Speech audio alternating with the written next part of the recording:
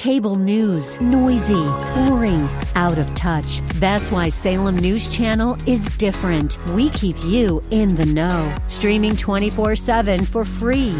Home to the greatest collection of conservative voices like Dennis Prager, Jay Sekulow, Mike Gallagher, and more. Salem News Channel is unfiltered and unapologetic. Watch anytime, on any screen, at snc.tv and Local Now Channel 525. Insurance is always. The following program is sponsored by the National Prayer Chapel.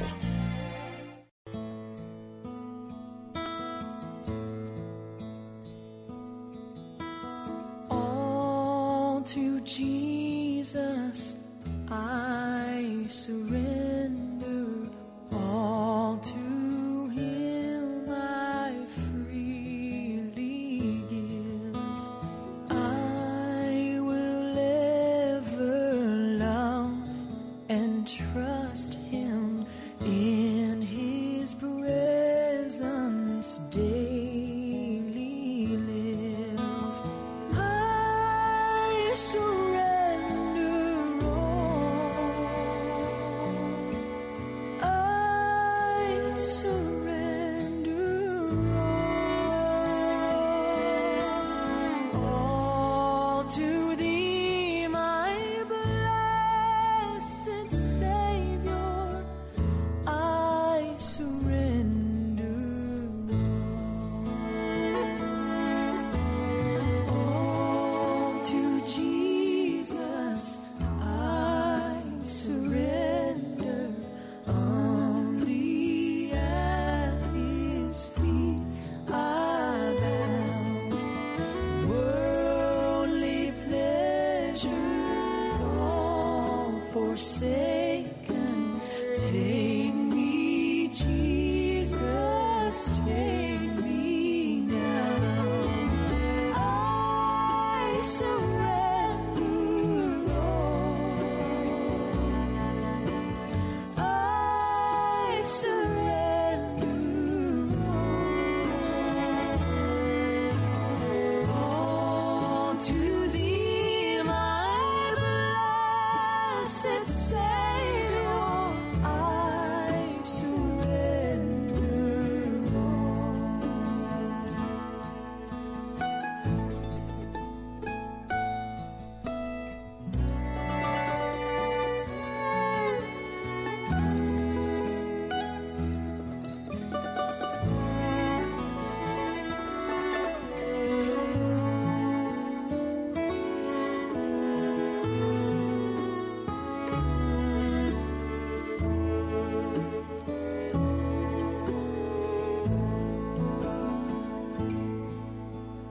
All to Jesus I surrender.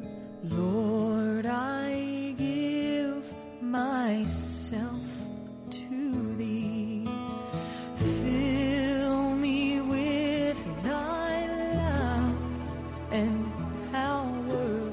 Let Thy blessings fall on me. I surrender all. I surrender all to Thee, my blessed Savior. I surrender all to Thee, my blessed Savior. I surrender all. I surrender, Lord, to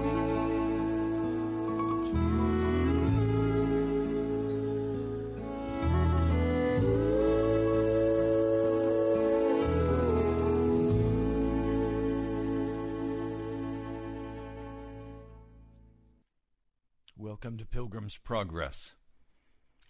The cry of my heart, the cry of my heart is that revival would come to Washington, D.C. and to America. Revival is not complicated. It's very simple. Revival isn't some far-off, nebulous idea. It's very practical. Usually I hear people talking about revival as though it were some strange gift from God that he would occasionally pour out for his people. That's not true. God is always ready to give revival. God is always prepared to pour out his Holy Spirit in power. Jesus died on Calvary so that sinners could be saved. Do you think God would withhold the Holy Spirit when he commands us to receive the Holy Spirit? No. If revival is not happening, it's my fault. It's your fault. It's because we have positioned ourselves in a way with the Lord God of heaven that he cannot pour out revival for us, because we would not know what to do with it and we would totally misuse it. No, revival has certain key understandings. They're straight out of Scripture. And if we miss these key understandings, we will block revival. We will block God from doing what he wants to do for us and in the church. I was trained as a pastor in what I refer to as relational theology, or a therapeutic model of pastoral ministry. I've talked to a number of people after gaining this understanding, and each of them has said to me, yes, that's basically the model that we use in our church. Well, what's the model? The model is that the pastor is there as a coach. And as a coach, it's his job to give counsel, to help people on their journey, to nurture, to care for, to give direction to. But then it's up to the player to decide what he's going to do with that, and if he's going to execute those directions. Well, in the modern church, we have come to believe that you can be nurtured out of your sin. You can be loved out of your sin. I heard a man talking about this, and he said, conversion is a long, long process, and it takes many years. And people slowly grow until finally they're converted. And they're going to sin all the rest of their life. Well, that understanding blocks revival from coming in America. So what are the key understandings that we must have as we refocus so that revival can come in our lives? Well, the most basic key understanding is that salvation is literally salvation from sin.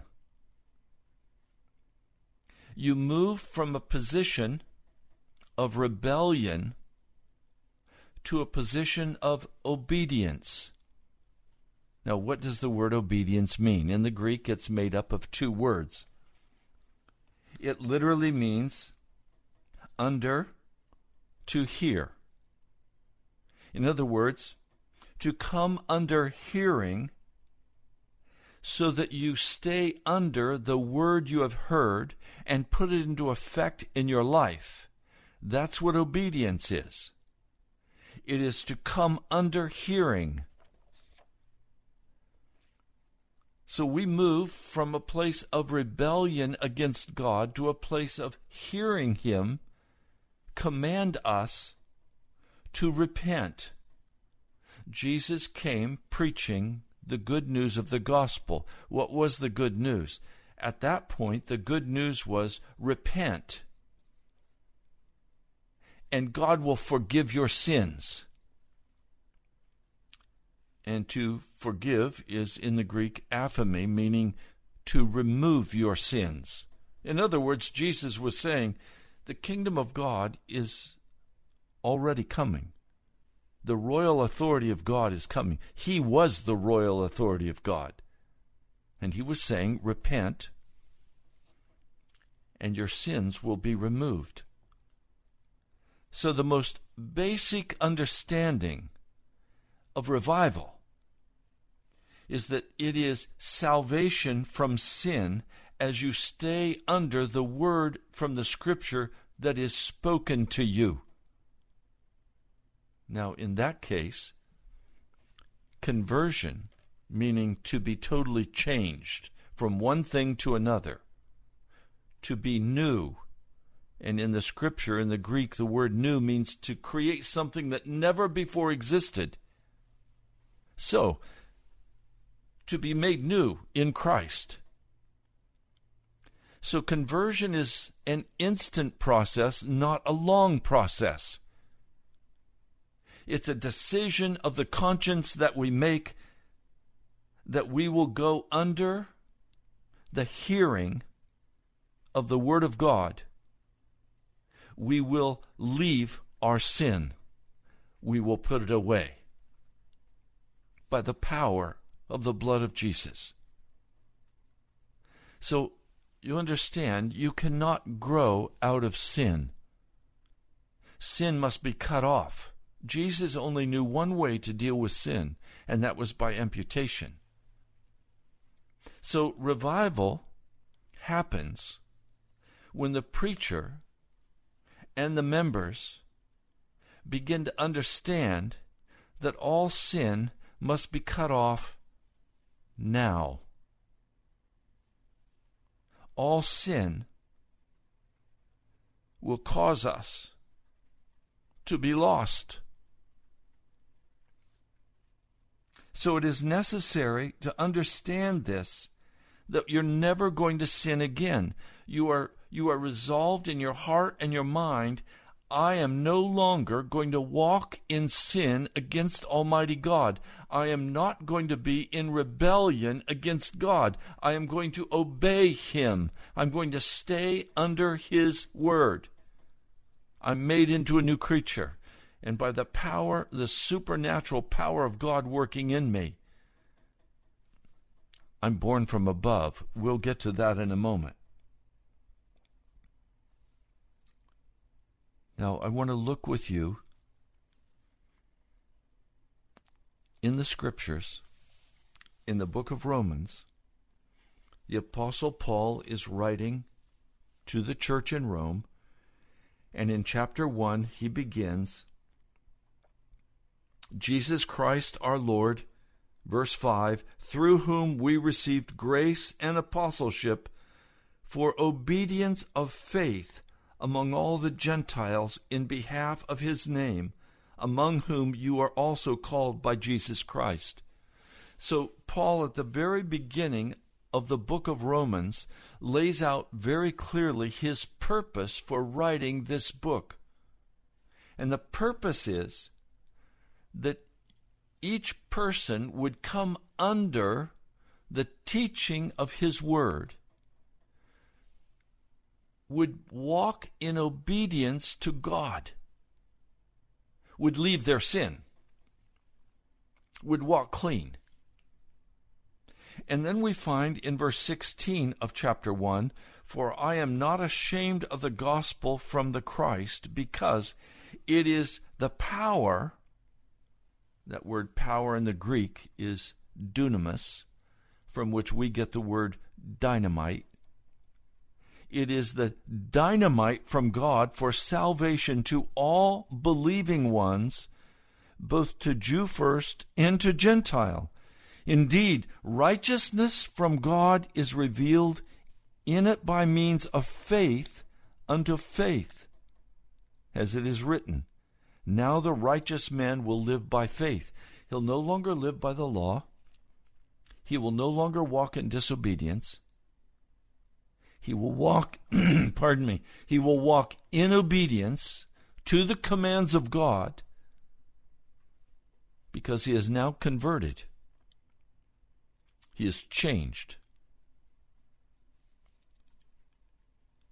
Now, what becomes very clear in verse 17, let's read it in context. Indeed, righteousness from God, that is, innocence from God, is revealed in it by means of faith unto faith, as it stands written, now the righteous will live by faith. The next verse seems like an abrupt change of topic, but he is contrasting what happens when a man is converted and when a man is not converted, when a man has not been changed. See, revival happens when a man is converted, when he sees his true condition before God, and he says, I don't want to die. I want to live. The good news is that there is an avenue of escape. So, verse 18, for God's wrath is being revealed from heaven against all ungodliness and unrighteousness, the unrighteousness of men, those holding down the truth in unrighteousness. Christians today in America are holding down the truth in unrighteousness. What do I mean? Well, revival comes as we are converted. As we are converted now, and we leave our sin by the power of the blood of Jesus, not by white-knuckling it, by the power of the blood of Jesus. We are changed into a new creature. If we are not changed into that new creature, and we continue to walk in our wickedness, we may call ourselves a Christian. But the fact is, we are then under the wrath of God, and we are holding down the truth of God in unrighteousness, because we say, it's too hard, I can't do it. A man said that to me last week, and I said to him, sir, it's not that following Jesus is hard. It's that following Jesus when you're unconverted is hard. You have to be converted. You have to be made new. Now, when you continue in the book of Romans, into chapters 2 and 3, we find something very startling. This is the normal condition of a person. Your condition, my condition. Romans, the 3rd chapter. Both Jew and Gentiles are all under sin. Verse 10, just as it stands written, there's not a righteous man, not even one. There is no one understanding. There is no one seeking God. Every conceivable man turned away. Together they became morally depraved. There is no one doing what is right. Well, he continues in this vein. What's he saying? That every person is under the judgment of God. And the judgment of God is very clear. If you look with me,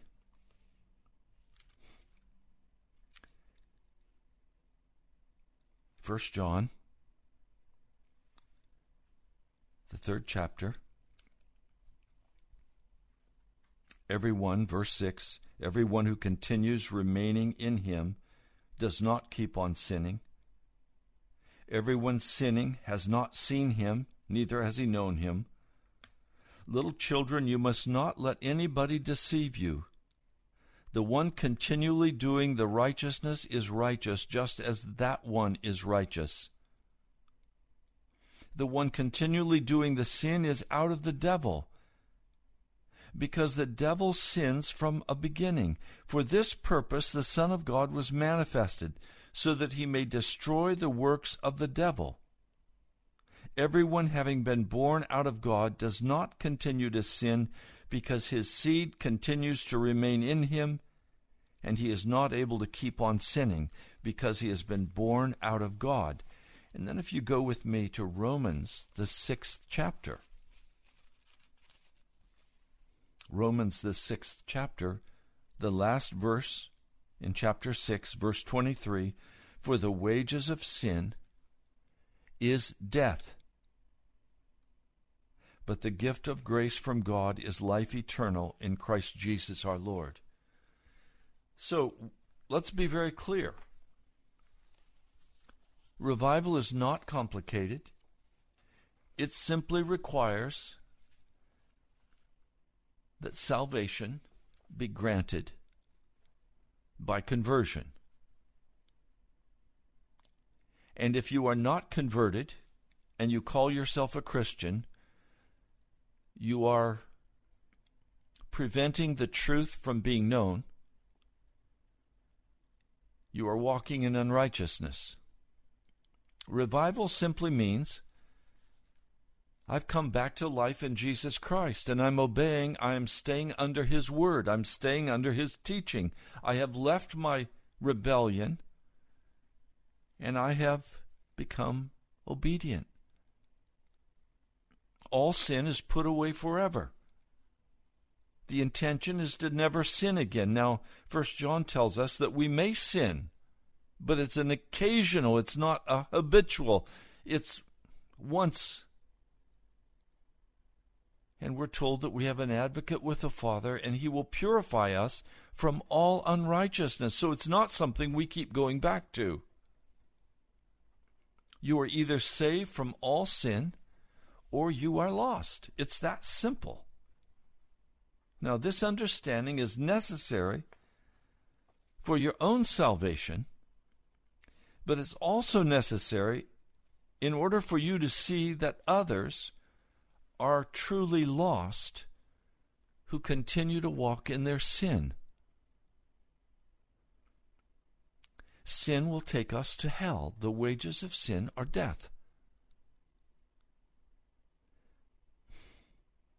How can I have a burden to pray for someone else? How can I have any sense of urgency in my heart about sharing the gospel if I think that all they need to do is grow closer to Jesus? If I think that I can just love them and nurture them? A man said to me yesterday, I want simply by the way I live that people will come to understand what it means to be a Christian. I said, well, that doesn't happen, does it? I mean, he couldn't give me any examples of that ever taking place. Why? Because conversion comes out of someone praying. It comes out of an urgency in the heart. It comes out of an agony of the soul. People are not making progress toward Jesus by going to church.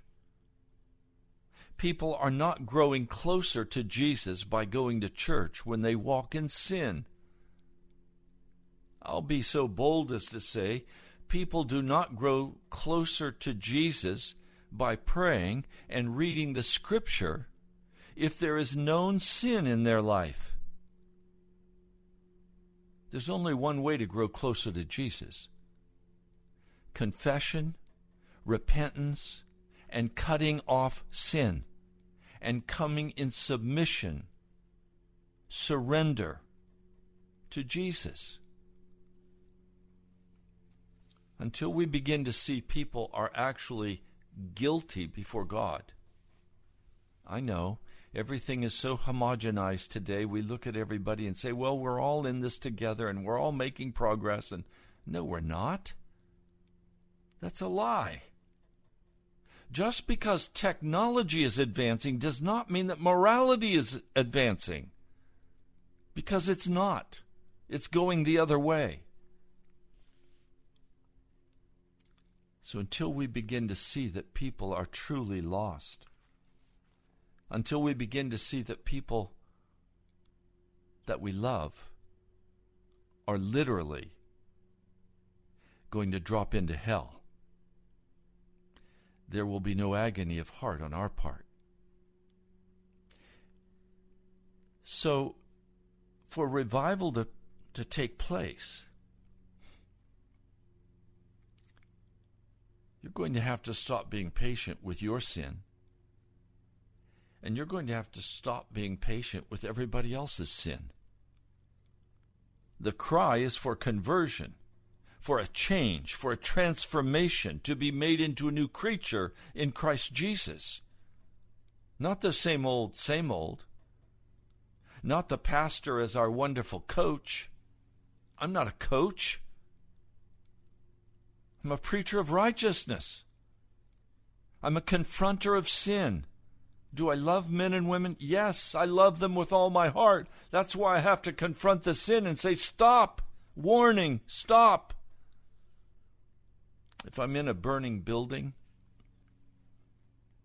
and I go searching the rooms and I find an office where they're still all working, am I going to stand and quietly say to them, hey, y'all, you probably need to leave. There's a fire in the building. And they're going to say, don't bother us. We've got work to do. We can't afford the time to go out. But if I walk into that room and I scream at the top of my voice, fire, fire, fire, they're going to run for their lives. Or they're going to stay and die. Revival is when we stop talking softly and we stop cajoling and we stop nurturing and we start identifying the fact that this person is actually hell-bound, lost. The wrath of God is upon him. I want to walk further in this, but before I do, let me stop for just a moment. Is God's wrath on you? Have you been converted? Or are you just working on it? The cry of my heart is that you would be converted now in the name of Jesus Christ, that you would recognize your sin and you would walk away from it now, and that you would not go back to it. Because in revival, we need people who know how to pray and who understand that it is a saved person's Christian duty to win other people to Jesus. What is the main duty of the church? To win others to Jesus. There is no other commission. The commission given in Mark and in Matthew is the same. We're to go to all people. We are to bring the gospel to them. There's no commission to build buildings. There's no commission to hold conferences. There's no commission to do training classes. All of that is secondary and focused on the one single command of Jesus. Go and make disciples. So the focus of revival is always the mission. Prayer meetings. Why have they died? Because somebody in the prayer meeting spent 20 minutes praying about Aunt Molly's sore toe. And everybody said, give me a break. I'm out of here. And they didn't come back next week. Or they spent the whole time, oh, there's a promise in the Scriptures. Oh, let me read it for you quickly, could I? It's found in 1 John. No, it's found in the Gospel of John. John 15. Let me read this for you. If you may remain in union with me, and my rhema may remain in you, you will ask whatever you may desire, and it will happen for you. Okay, I have a promise that I can pray for a new car. If I remain in union with Jesus and he remains with me, and obviously Jesus is with me, he's always loving me and caring for me, loves me unconditionally, right? So I can ask whatever I want, and Jesus is going to give it to me. So let's get a picture of that car up on the refrigerator, and let's say every day, that car belongs to me. That car is mine. I stand by faith. I will have that car. That's not what it's about. That's a total misuse of this promise. If you read the context of this promise, John chapter 15, verse 5, what does it say? I am the vine, you are the branches, the one remaining in union with me, and I with him. This one bears much fruit, because apart from me you cannot do anything. So I'm to remain in Jesus in order to produce fruit. Now, if you look at the whole context of this passage, you'll find verse 8. By Jesus saying, whatever you ask, whatever you desire, it will happen for you. Verse 8, by this my Father was glorified, that you may bear much fruit. You will prove to be my disciples. What did he call the disciples to be? Did I miss it? Wasn't it fishers of men? Isn't the gospel commission to go win men and women to Jesus Christ? So this whole John 15 passage is about producing and capturing men's hearts for the kingdom of God. So the focus of the church prayer meeting must be the salvation of the lost, or it's an aberration, and it destroys the possibility of revival. What's Christian teaching for? What's the preaching for? What are the classes for? To equip every member to be a soul winner. What is fasting for? It's for the salvation of the lost.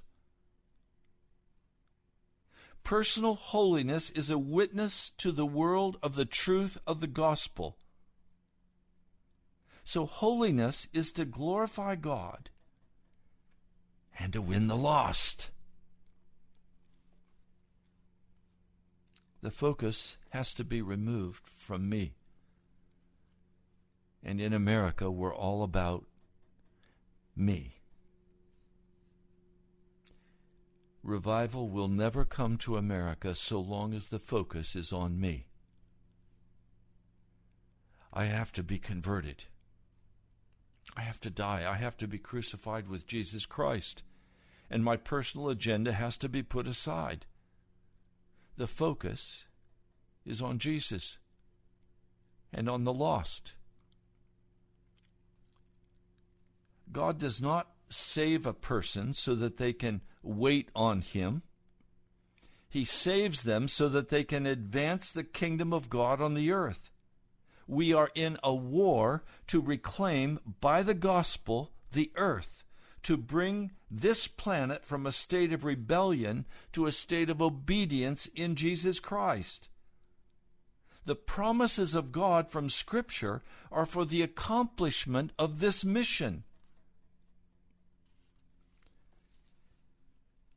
Now, we enter into the divine nature, according to 2 Peter, the first chapter, by the great and precious promises of God.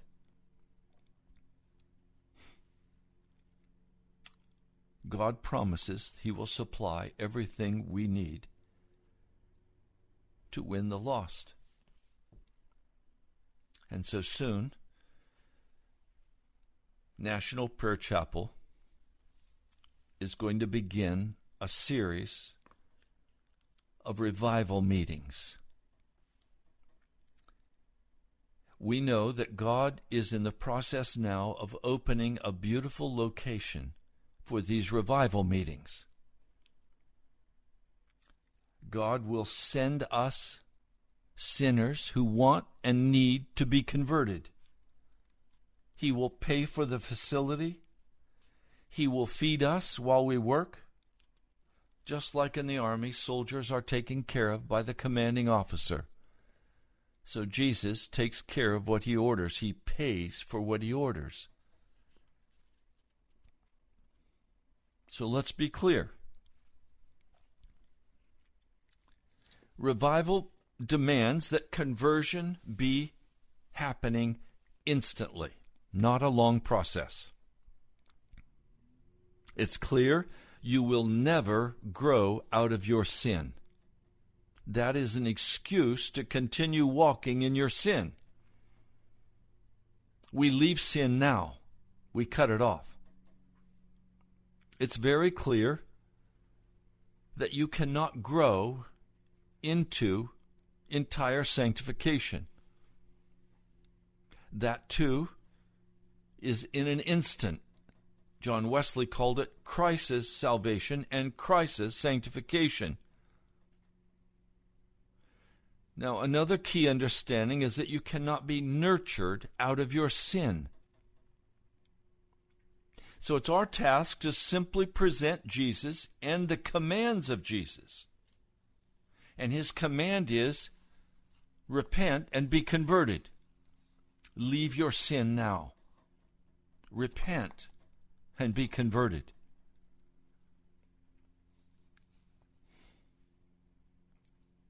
Many pastors are not converted. They're wonderful church people, and many people who attend church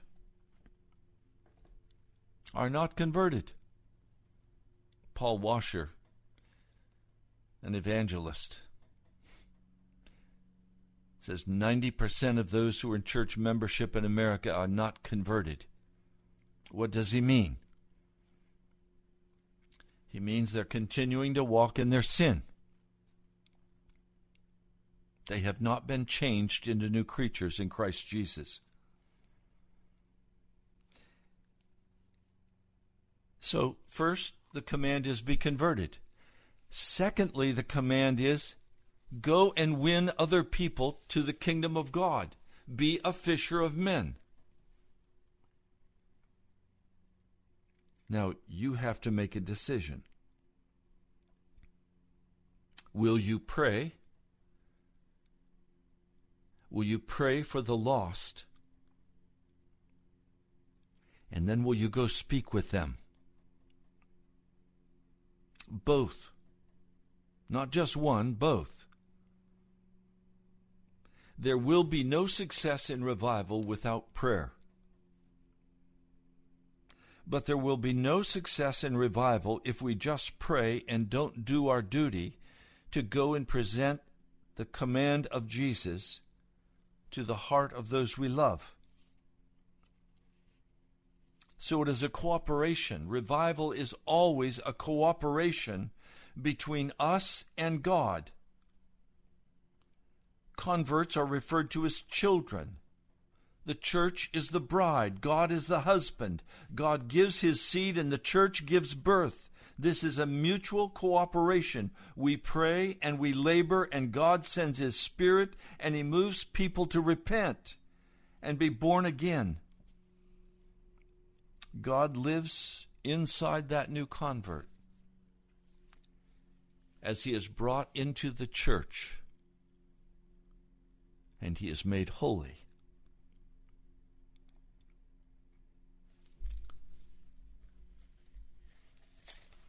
Now there's a story in the book of Matthew that I'd like to turn to.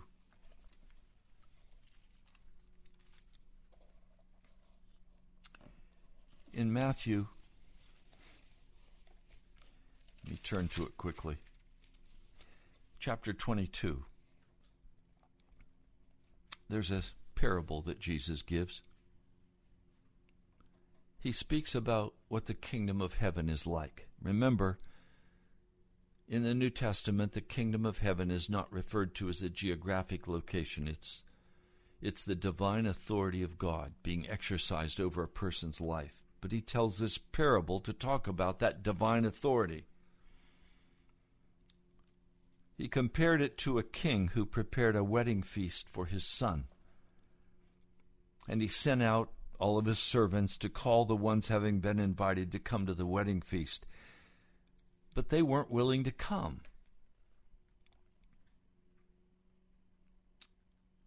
He commanded the servant go out and command them to come.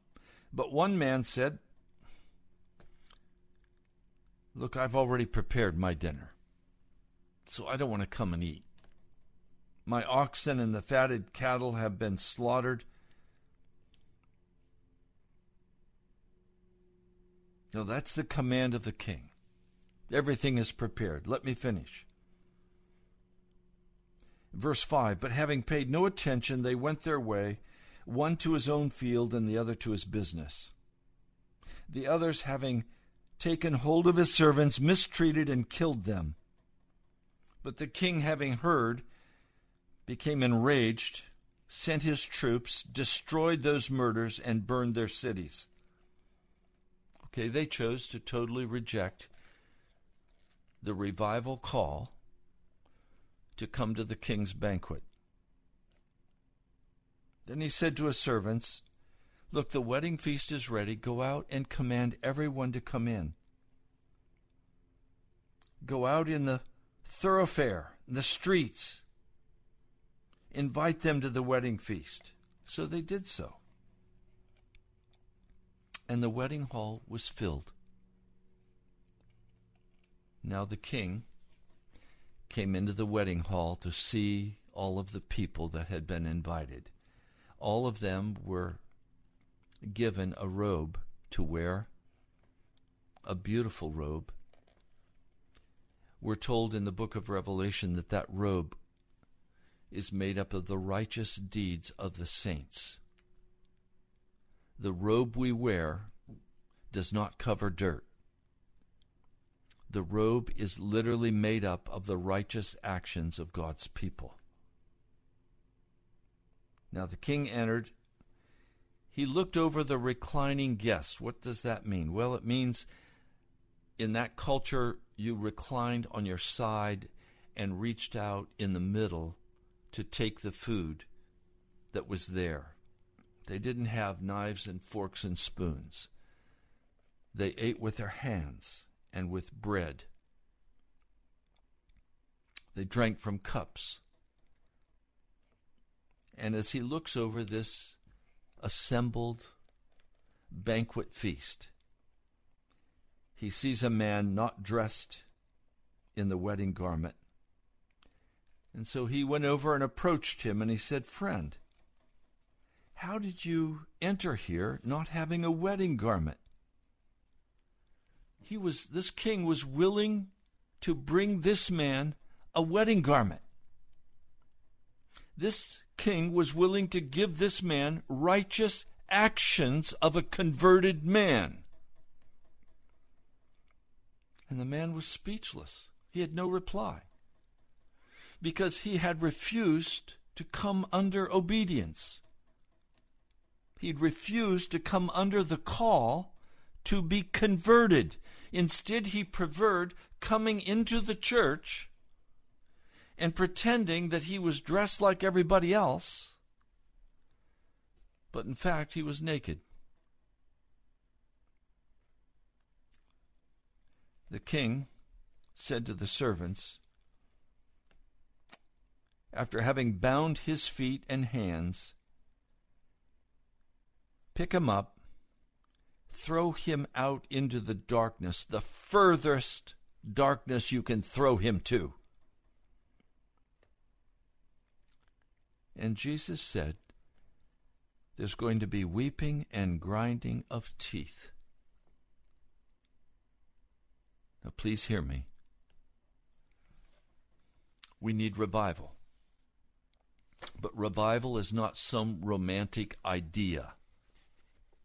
Revival can begin to happen right now, today, in your life. If you will simply understand that salvation is from sin and to righteousness or innocence. Revival happens when we make a conscious decision to stop the rebellion of our heart and come under obedience to Jesus. All sin is put away now. When all sin is put away now, we are describing that in various ways in the Scripture, but Jesus referred to it with Nicodemus in John the 3rd chapter as being born from above. Nicodemus, of course, took the position, how can I be born again? Well, Jesus wants you to be crucified with him, to die, and be resurrected as a new man, a new creature, a new person. Revival happens when a man or woman is born again, made into a new person by the work of Jesus. That comes out of confession of all sin and repentance, and utterly cutting off the sin. The supernatural work of God moves into gear, and it changes us.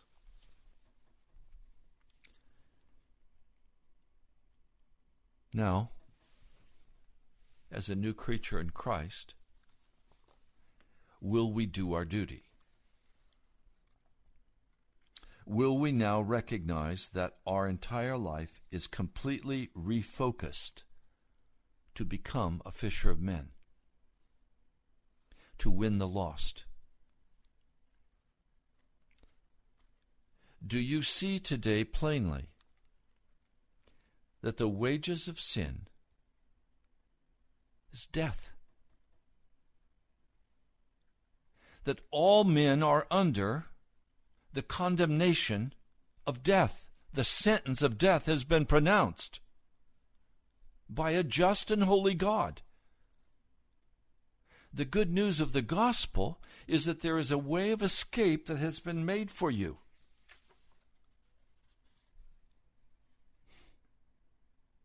You know, when I look in the Scriptures, Revelation 21:8, the cowardly, the unbelieving, the abominable, the murderers, the whoremongers, the sorcerers, the idolaters, the liars, they'll have their part in the lake which burneth with fire and brimstone. Revelation 21:8. Or if you look at Ephesians 5:3-7, but fornication and all uncleanness, coveting, let it not once be named among you as becometh saints, neither filthiness, nor foolish talking, nor jesting, which are not convenient. Do you understand? I meet Christians all the time who call themselves Christians, but their mouth is full of jesting and joking and laughing. There is no soberness about them, and they are not involved in winning the lost, even for a moment. So they refuse to do their duty. Let no man deceive you with vain words, for because of these things cometh the wrath of God upon the children of disobedience. Be ye therefore not partakers with them. Ephesians 5, 3-7.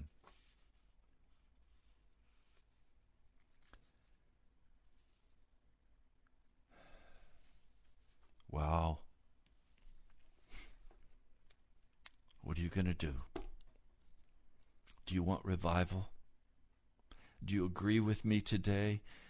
I want revival with all my heart.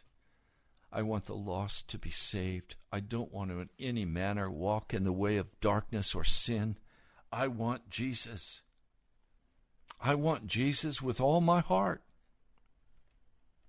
Do you? Are you willing to do whatever you need to do to begin to call the lost to Jesus? Are you interested in true revival in this nation? Are you willing to focus your time, your energy, your money on bringing forth revival? Will you pray? And will you do your duty? Will you do both? Will you sacrifice your time and your money to go sit down with that brother, that sister, and talk with them about their soul's condition? Will you go and pray with them? Or don't you care? Do you think somehow they're going to muddle through? And that you're just going to love them and somehow they're going to be all right? Are you kidding? They're not going to be all right. There's a sentence of death on them. And if there's not a dramatic change in their hearts, if there's not a conversion in their soul, they're hell-bound. And what so concerns me are the many of you who call yourselves Christians, but you've never saved a soul. You've never spoken for Jesus in a way that brought a man or woman to Jesus Christ. You have no demonstration that you are a disciple of Jesus. Because you somehow believe that conversion did not happen in a moment, and you just have to nurture people along and love them. Oh, you do have to love them, but you love them with the truth. You speak honestly with them. You don't lie to them. You don't go along to get along. So, today my question is, will you do your duty? If you're not converted, will you be converted? If you are converted, will you do your duty and speak to those who are lost? Will you stand with us for revival? I'd like to hear from you. You can write to me at the National Prayer Chapel, Post Office Box 2346, Woodbridge, Virginia, 22195. Or you can come on Tuesday evening at 7:30 to pray, and we're going to pray for lost souls. We meet at the All Saints Anglican Church at 14851 Gideon Drive, Woodbridge, Virginia, 22192. Go to our webpage, nationalprayerchapel.com. You'll see there we have a builders page. We're asking 100 people to give the offering of $100 as a one-time gift, that this broadcast can go on Wava FM and reach a wider circle in the city and call them to repentance. Will you help us? Well, we're out of time. You've been listening to Pilgrim's Progress. I'm Ray Greenlee, the pastor of the National Prayer Chapel. God bless you as you stand before the throne of God and face the condition of your heart. I'll talk to you soon. His glory.